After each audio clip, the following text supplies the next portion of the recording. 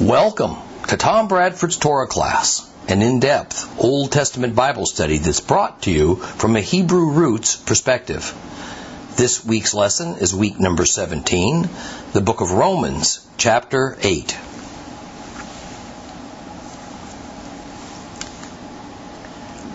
Well, we have reached the more or less halfway point in the book of Romans as we enter chapter 8. So, it's fitting that the first word of chapter 8 is, therefore. Now, therefore is a word that indicates that what follows is a conclusion of things previously said. Now, because Paul has been using the Talmudic style of debate that's popular among rabbis, complete with straw man, then the sentence and religious ruling that Paul makes in verse 1 is meant to sum up, or at the least, what he has said throughout chapter 7. But from a higher view, it is actually a ruling of the extensive case that Paul has been building since the opening words of chapter 1 for trusting Yeshua of Nazareth as Israel's Messiah, and how he solves this problem of sin and death. So I too will begin today's lesson with a therefore. I'm going to use this opportunity to summarize some things we have learned in order to continue building up your general body of knowledge about various aspects of our faith. The goal of Bible study here at Seed of Abraham is not about study and knowledge for its own sake. It's a search for divine truth as a means to a spiritual and personal maturity in the Lord, and an ever closer and more obedient relationship with Him. Sometimes to achieve that, it's necessary that we look at our own history as the body of Christ and kind of understand how we got here from there.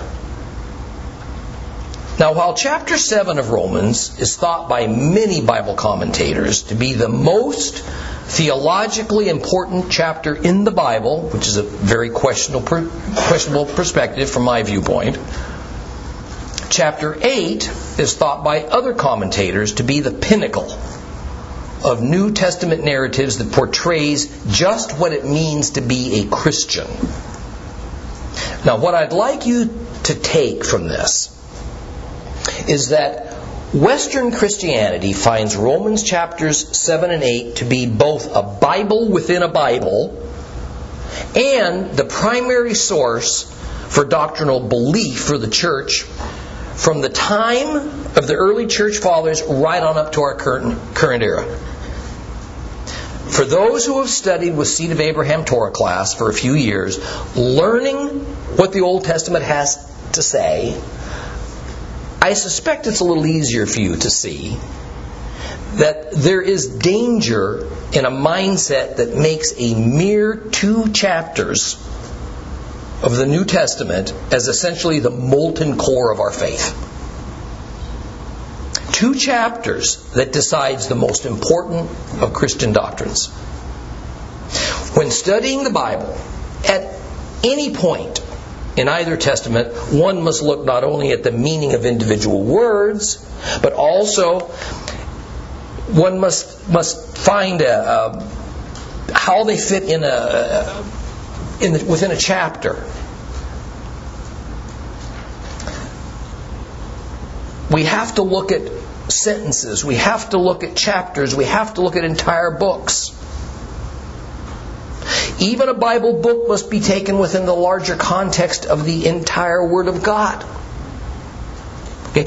In other words, to arrive at a well-rounded conclusion and a proper doctrine, we must look at Scripture from the near, the mid, and the far view.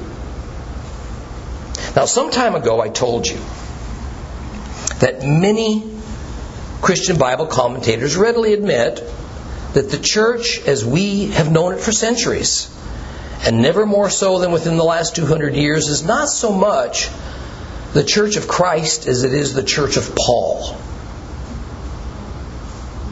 By no means am I saying that the modern church believes in Paul rather than Jesus as Lord and Savior. However, the church has decided to rely more on the words of but one single highly venerated man, Paul the Apostle to the Gentiles, for our doctrines and theology than all the other biblical writers combined. But even more, church authorities have decided to focus on words of one particular book in the Bible more than any other, the book of Romans. And even beyond that, Romans chapters 7 and 8 are regularly regarded as the epitome of doctrinal teaching above all else written in the New Testament or Old. Now I'm speaking in broad generalities, of course, since the church is not monolithic in its thoughts and doctrines.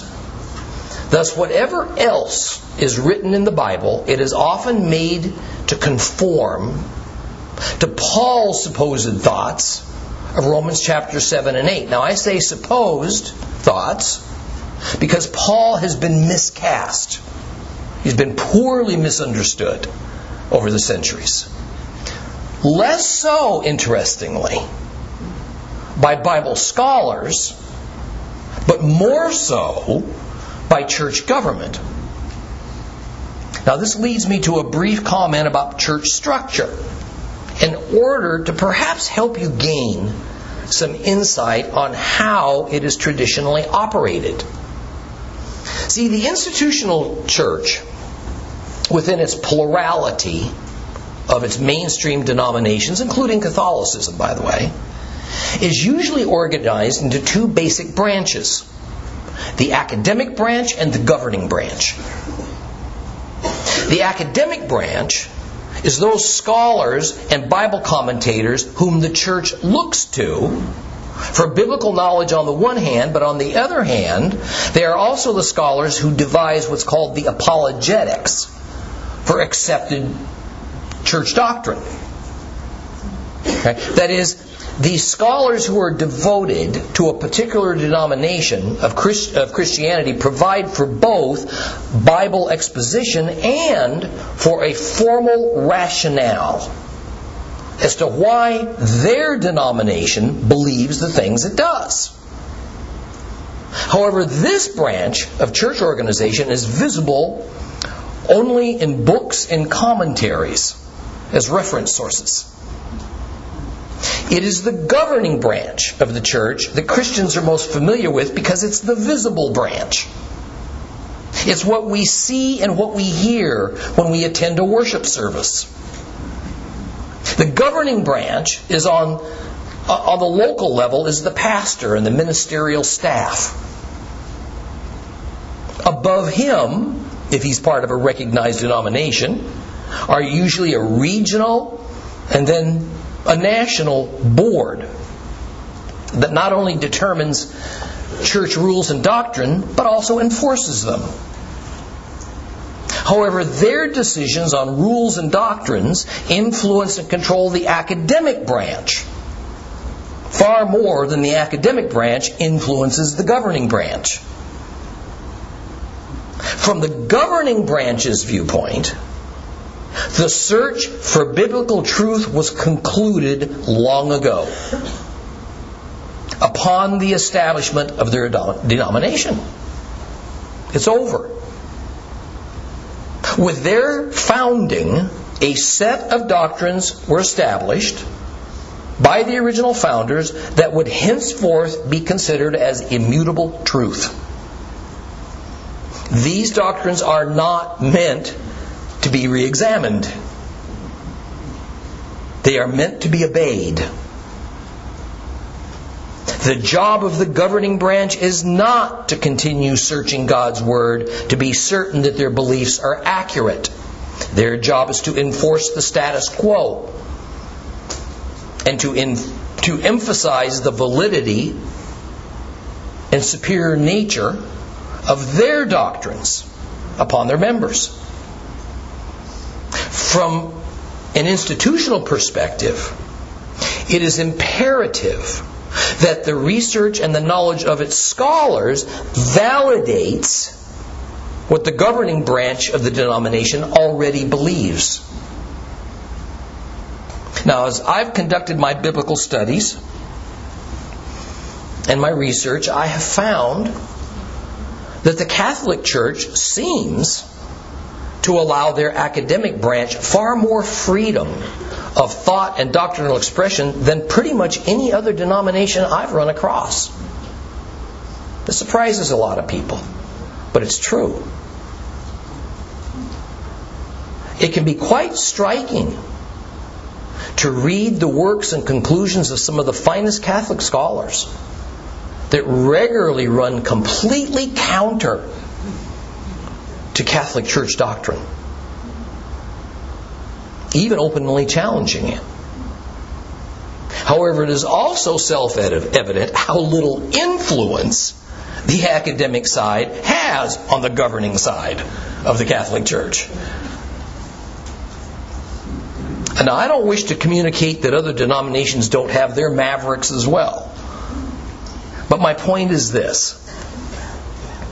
It is always dangerous to begin a search for truth from the consensus church doctrine and then working backwards from it, try to establish it in the Bible. More times than not, the doctrines will prove out. At other times, they just won't. So the typical solution for this dilemma is to either ignore those passages that fly in the face of a denominational doctrine and instead highlight those passages that seem, with a little bit of twisting around, to uphold it. Now, since Paul is the primary writer of the New Testament, then indeed it is nearly always Paul's statements that are used as the basis of Christian denominational doctrines. However, as anyone who has ever carefully studied Paul knows, he can be frustrating. Because on any particular subject, one doesn't have to look very hard to find more than one viewpoint from Paul. Thus, a denominational church board has to pick through those statements of Paul and choose the ones they will rely on the most and dismiss the others that they consider as lesser important. So when we take 2 chapters out of one book in the entire Bible as the source of truth and the beliefs that we all ought to hold, 2 chapters out of hundreds of chapters in the Bible as having the most weight, or even as a manual of corrections for what the other parts of the Bible seem to say, we need to be equal parts cautious and skeptical. To be clear, I'm not a Paul skeptic. By no means.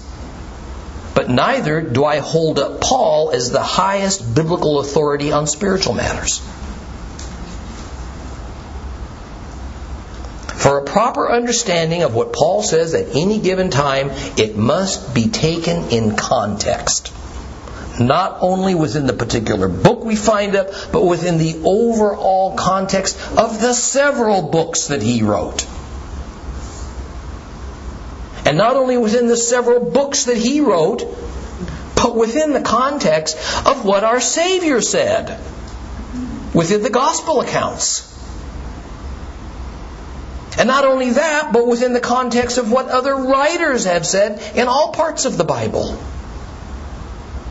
As I have stated on more than one occasion, to take Paul as the preeminent writer to rely on for Christian doctrine is as wrong as taking Luke or King David or John as preeminent.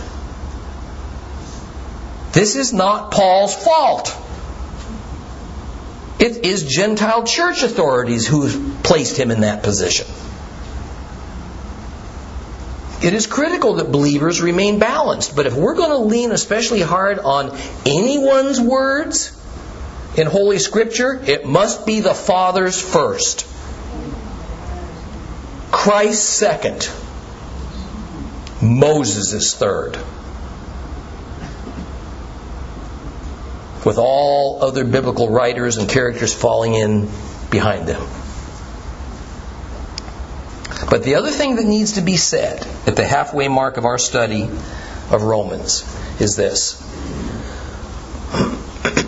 Because Paul is rightly called the apostle to the Gentiles, this is the main reason that the Gentile church has held him up above all other writers of the Bible.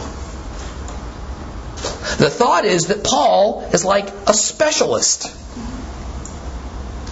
He is the theology for Gentiles specialist in the Bible. So we need to listen to the specialist first and foremost and give less credence to the non-specialists, meaning all other writers, all other Bible characters. Yet at the same time, because of this designation, Paul has also come to be perceived as more Gentile than Jew, with his Jewishness very nearly disregarded.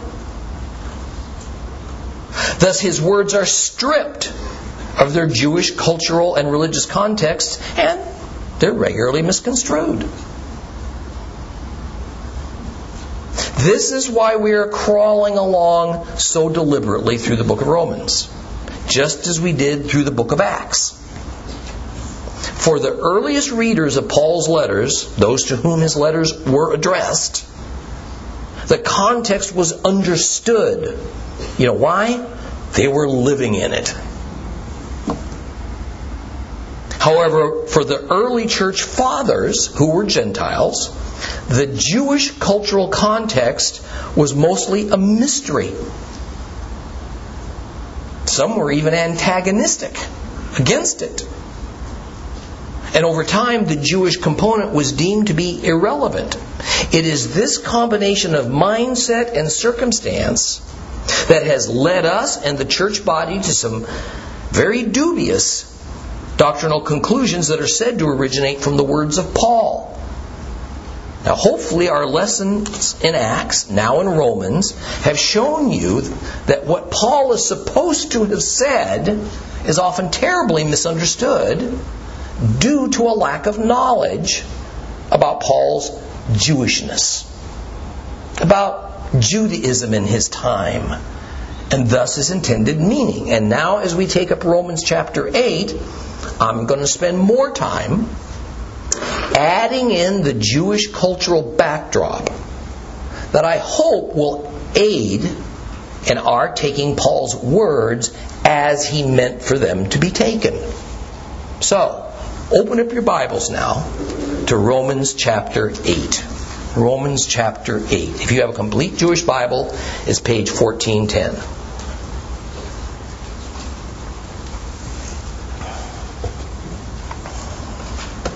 Romans chapter 8. We're going to read it all. Therefore, there is no longer any condemnation awaiting those who are in union with the Messiah Yeshua. Why? Because the Torah of the Spirit, which produces this life in union with Messiah Yeshua, has set me free from the Torah of sin and death. For what the Torah could not do by itself, because it lacked the power to make the old nature cooperate, God did by sending His own Son as a human being with a nature like our own sinful one, but without sin. God did this in order to deal with sin. And in so doing, He executed the punishment against sin in human nature so that the just requirement of the Torah might be fulfilled in us who do not run our lives according to what our old nature wants, but according to what the Spirit wants. For those who identify with their old nature set their minds on the things of the old nature. But those who identify with the Spirit set their minds on the things of the Spirit. Having one's mind controlled by the old nature is death. But having one's mind controlled by the Spirit is life and shalom. For the mind controlled by the old nature is hostile to God, because it does not submit itself to God's Torah. Indeed, it cannot. Thus, those who identify with their old nature cannot please God. But you, You do not identify with your old nature, but with the Spirit, provided the Spirit of God is living inside of you. For anyone who doesn't have the Spirit of the Messiah does not belong to Him. However, if the Messiah is in you, then on the one hand, the body is dead because of sin. But on the other hand, the Spirit is giving life because God considers you righteous. And if the Spirit of the one who raised Yeshua from the dead is living in you, then the one who raised the Messiah, Yeshua, from the dead will also give life to your mortal bodies through His Spirit living in you. So then, brothers, we don't owe a thing to our old nature that would require us to live according to our old nature. For if you live according to your old nature, you will certainly die. But if by the Spirit you keep putting to death the practices of the body, you will live. All who are led by God's Spirit are God's sons. For you did not receive a spirit of slavery to bring you back again into fear. On the contrary, you received the Spirit, who makes us sons, and by whose power we cry out, Abba! The Spirit Himself bears witness with our own spirits that we are children of God. And if we are His children, then we're heirs. Heirs of God. Joint heirs with the Messiah, provided we are suffering with Him in order also to be glorified with Him. Now, I don't think the sufferings we're going through now are even worth comparing with the glory that will be revealed to us in the future. The creation waits eagerly for the sons of God to be revealed, for the creation was made subject to frustration. Not willingly, but because of the one who subjected it. But it was given a reliable hope that it too would be set free from its bondage to decay. And it would enjoy the freedom accompanying the glory that God's children will have. Now, we know that until now, the whole creation has been groaning as with the pains of childbirth. And not only with it, but we ourselves who have the first fruits of the Spirit groan inwardly as we continue waiting eagerly to be made sons of God. That is, to have our whole bodies redeemed and set free. It was in this hope that we were saved. But if we see what we hope for, it isn't hope. I mean, after all, who hopes for what he already sees? But if we continue hoping for something we don't see, then we still wait eagerly for it with perseverance.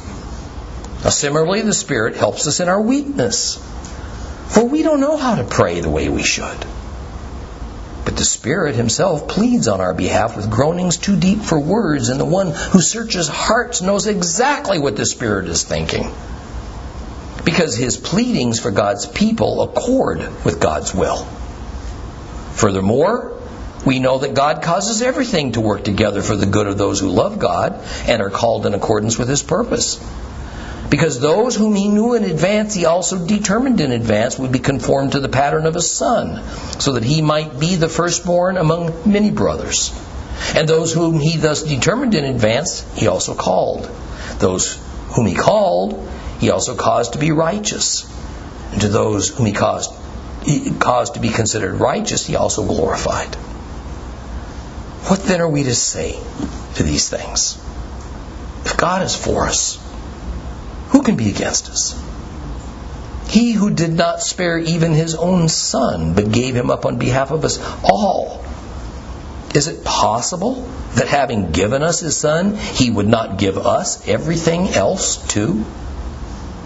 So who will bring a charge against God's chosen people? Certainly not God. He's the one who causes them to be considered righteous. Who punishes them? Certainly not the Messiah, Yeshua, who died, and more than that, has been raised. He's at the right hand of God and is actually pleading on our behalf. Who will separate us from the love of the Messiah? Trouble? Hardship? Persecution? Hunger? Poverty? Danger? War? As the Tanakh puts it, for your sake, we are being put to death all day long. We are considered sheep to be slaughtered. No, in all of these things we are super conquerors through the one who has loved us. For I'm convinced that neither death nor life, neither angels nor other heavenly rulers, neither what exists nor what is coming, neither powers above nor powers below, nor any other thing created thing will be able to separate us from the love of God, which comes to us through the Messiah Yeshua, our Lord.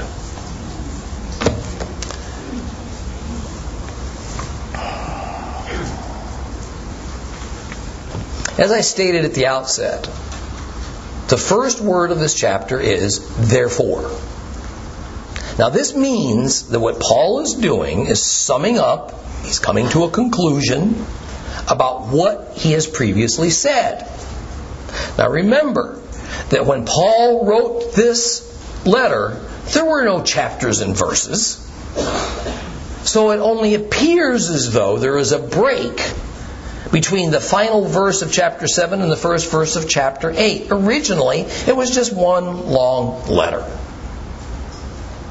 The point being that we don't have to debate whether the therefore is truly Paul drawing a conclusion about what he said in chapter 7 and before. It obviously is. And what is Paul's conclusion, as stated in verse 1? Is Paul's conclusion, well, the law is now a dead letter for Christians? Is that what he says? He says nothing of the kind. But you'd think so if you were to listen to most denominations and their scholars. Paul's words to open chapter 8 are very specific, and I want to give them to you in 3 English versions so that you can see that there is no issue of different translation possibilities. In our complete Jewish Bible, therefore there is no longer any condemnation awaiting those who are in union with the Messiah Yeshua. In the King James Version, there is therefore now no condemnation to them which are in Christ Jesus, who walk not in the flesh but after the Spirit. Romans 8 in the NAS version, there is now therefore no condemnation for those who are in Christ Jesus. I mean, as you can see, these words from various versions all say essentially the same thing, and they use the same key word, condemnation. That's the key word in that verse. What Romans chapters 1 through 7 all add up to, according to Paul, is everything he's had to say to this point is there is no condemnation awaiting those who are believers in Yeshua as their Lord and Savior. What does condemnation mean? Well, in modern times, to condemn mostly means to judge someone, or to publicly censor them, or to denounce some action that someone has taken. It's not at all what condemn meant, even a couple of hundred years ago. In the Bible era, it meant only one thing. It meant to sentence to death. So to use modern words, this verse says, therefore, there is no longer a death sentence awaiting those who are in union with the Messiah Yeshua. Well, what death sentence is Paul speaking about? It's the death sentence that all humans have coming to us due to our being related to Adam, thus inheriting the consequences of Adam's original sin, and for us as individuals who break God's divine laws. And as Paul has carefully pointed out in making his case during the previous 7 chapters, God's laws come in 3 forms. First, a direct commandment given one-on-one from God to a specific person. The example that Paul used was when God told Adam not to eat a specific fruit from a specific tree. Second of all, the natural law, which is inherently present within all human beings, regardless of race, culture, ethnicity, nationality, doesn't matter. Third, the law of Moses. Now, I want to point out a couple of things for us to consider. If, as some Christians claim, the only divine law that believers have to obey is the law of love, then why doesn't Paul mention that as a fourth form of God's divine law? If our only commandment is to love, then why, when we don't show love, isn't that breaking God's divine laws? And of all people that might overlook mentioning that, it would certainly not be Paul. The other thing Christians often claim is that the Holy Spirit directly tells each person the laws he or she should do and not do, and that is the sum total that any particular individual has the obligation to follow in their lives. Or that the only the things that Jesus repeated from the law of Moses are divine laws for his followers. Do we hear any hint of that? Have we heard any hint of that from Paul? No. For Paul, there's only 3 sources of God's laws and instructions, not 4, 5, or 6. And all 3 come directly from the Old Testament, the Tanakh. These other so-called sources of laws that are popular in the modern church are no more than man-made doctrines. So, it is the death sentence of God that believers no longer face as a result of our union with Christ. Does this mean believers don't die? No. This is referring to eternal or spiritual death that is the result of sin.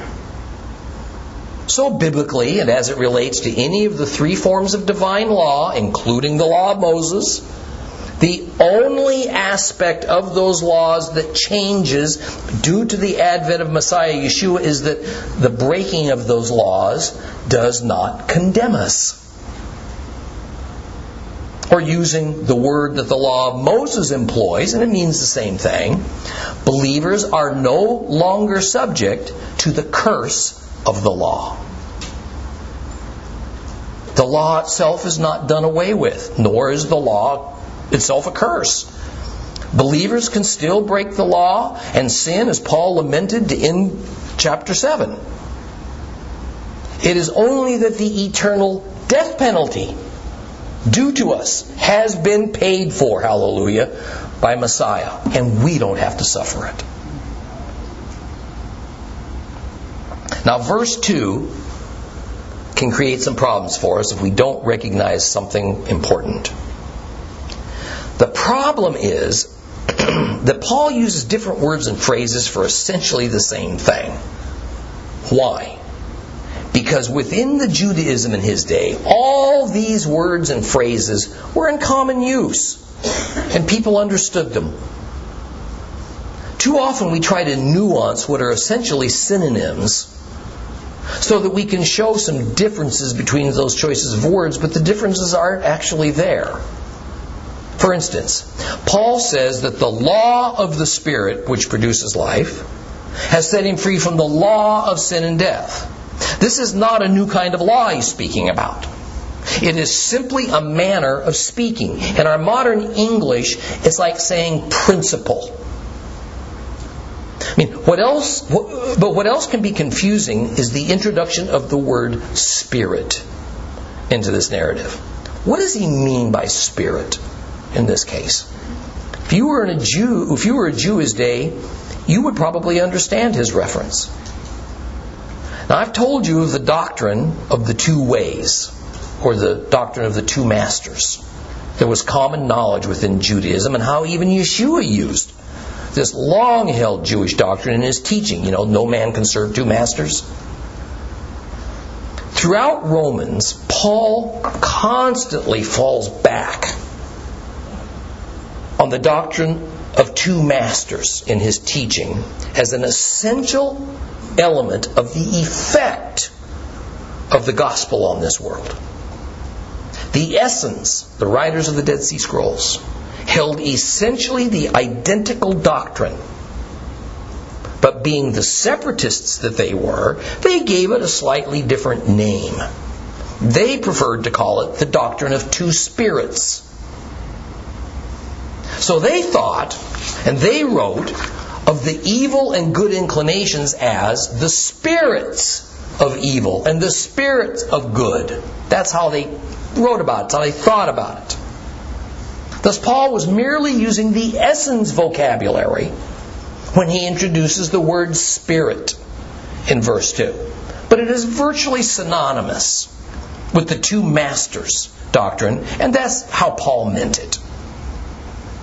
Now, Paul says a mouthful in verse 3. Enough that theologians could write entire essays just on pieces of it. Now, first, Paul says that what the law could not do, God did.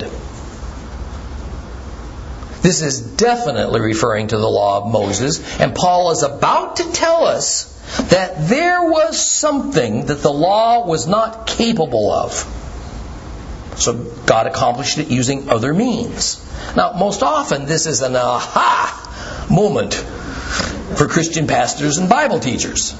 They see this as an admission by Paul that the law of Moses was defective, so God had to apply a patch. Or perhaps it was an excuse for God to just get rid of it for something else that worked better. All that's being said is that God did something that the law was never created to do. The law of Moses was not designed ever as some kind of a universal redemption device that solved all of mankind's problems with sin and death. It served a limited but a critical set of purposes that will remain needed until we have the new heavens and earth that we're promised will eventually come. The thing that the Torah, the law, was never created to do was this. It could not change human nature. That's his point. It could not affect the evil inclination that dominates what Paul calls our old nature. The law defines sin. It characterizes God's nature. It explains how to live a righteous life. It tells us what to do to make peace with God when a law is broken. But the law could not cause a person to love God. The law cannot cause a person to obey God. The law can only instill a fear of God in them due to the harsh consequences for disobedience. Yet, in a certain very real sense, the law was God being accommodating towards His people. Yes, I said accommodating. He knew that His people needed a rather detailed roadmap on how to live as His redeemed people. The natural law was very broad, and it left much for humans to determine for ourselves, and almost always to our detriment. But the moment He issued the law, His people would need help for when they did not follow God's roadmap as they knew they should. They would need to be rescued from God's wrath when they sinned. So in a marvelous act of grace, God instituted ritual animal sacrifice. Why is that grace? Because when one of His people broke a law, instead of them facing the spiritual death penalty, which is permanent separation from God, the life of an innocent creature, an animal, could be substituted. That is grace. See, that is the essence of the purpose for the sacrificial system, and it's important to remember that the God principle behind that system is exactly what has saved us. Yeshua's death was nothing more nor less than substitutionary sacrifice on our behalf. In the second half of verse 3, Paul says something that has caused enormous debates within Christianity. He says that the way God accomplished doing this thing that the law of Moses was never designed to do was by sending His Son as a human being with a nature like our own sinful one. Wow. Notice that Yeshua was sent as a human being. He was not an apparition who only appeared to be human. He was fully human. In fact, says Paul, Yeshua had the same nature as all humans, a sinful one. That is another never-ending doctrinal battle within Christianity. The idea that Yeshua had the same sinful nature as all of us is not universally accepted within the church. In most English versions, the word likeness is present to modify the words about Yeshua having sinful flesh. Here's an example of other English verses of this same verse. King James Version. For what the law could not do, in that it was weak through the flesh, God sending His own Son in the likeness of sinful flesh, and for sin condemned sin in the flesh. Now the word likeness is indeed there in the Greek. But what does it indicate? Does it mean that while Yeshua looked like He was made of the same stuff as regular humans, flesh, in fact He wasn't an actual human? Was His physical presence merely an illusion? Was He like the Terminator? Flesh stretched over a non-human frame? If the word likeness was not there, then it would unambiguously indicate that God sent His Son in typical human sinful flesh. But the word is there. So what's the answer?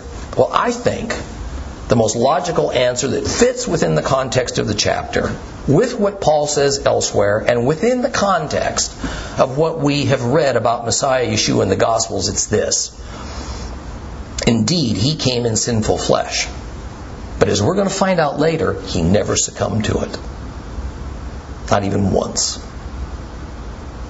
He had within Him an evil inclination. He could be tempted. You think Satan thought he was wasting his time? He didn't think he was wasting his time. He knew. He could feel what all the rest of us feel. But he also had God's Spirit in him, and with the power of the Spirit, he was able to resist his evil inclination. So Yeshua theoretically could have lived to a ripe old age and died, as all humans do, but He never sinned. He never once allowed Himself to be a slave to the master of his evil inclination. Yet He could suffer. He could feel pain. He could feel cold and heat. He could feel hungry. He could feel thirsty. He had emotions, including fear and anxiety. He could bleed. He could die. Listen to Matthew 26, verses 38 and 39. He said to them, this is Yeshua speaking, "My heart is so filled with sadness I could die. Remain here, stay awake with me." And going on a little farther, He fell on His face praying, "My Father, if it's possible, let this cup pass from me. Yet not what I want, but what You want." Or in this even more dramatic version of the same story in Luke 22, 42 through 44. "Father, if You are willing, take this cup away from me. Still, let not my will but Yours be done." And there appeared to him an angel from heaven, giving him strength, and in great anguish He prayed more intensely so that the sweat became like drops of blood falling to the ground.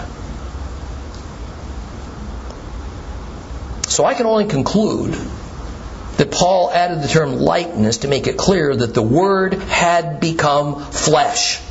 Real human flesh. John 1:1, in the beginning was the Word, and the Word was with God, and the Word was God. And the Word became a human being. And He lived with us. And we saw His Shekinah, the Shekinah of the Father's only Son, full of grace and truth. That is, the Word that was with God from the beginning remained Himself, even when He became flesh and blood. Jewish flesh and blood.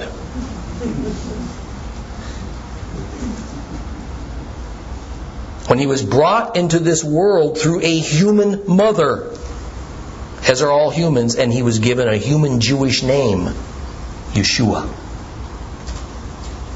And since it was the Word of God who was the author of the Torah, then what else could He do but fulfill what Christians always say is impossible? He did the law and never once broke it. Deuteronomy 30:11 through 14. For this mitzvah, this commandment, which I am giving you today, is not too hard for you. It's not beyond your reach. It isn't in the sky so that you need to ask, who will go up to the sky for us and bring it down to us and make us hear it so that we can obey it? Likewise, it's not beyond the sea so that you need to ask, well, who will cross the sea for us and bring it to us and make us hear it so we can obey it? On the contrary, the Word is very close to you. It's in your mouth, even in your heart. Therefore, you can do it. So since Yeshua had an evil inclination, then it means He had a free will. He could have chosen to avoid the cross. And clearly, as He was in the Garden of Gethsemane,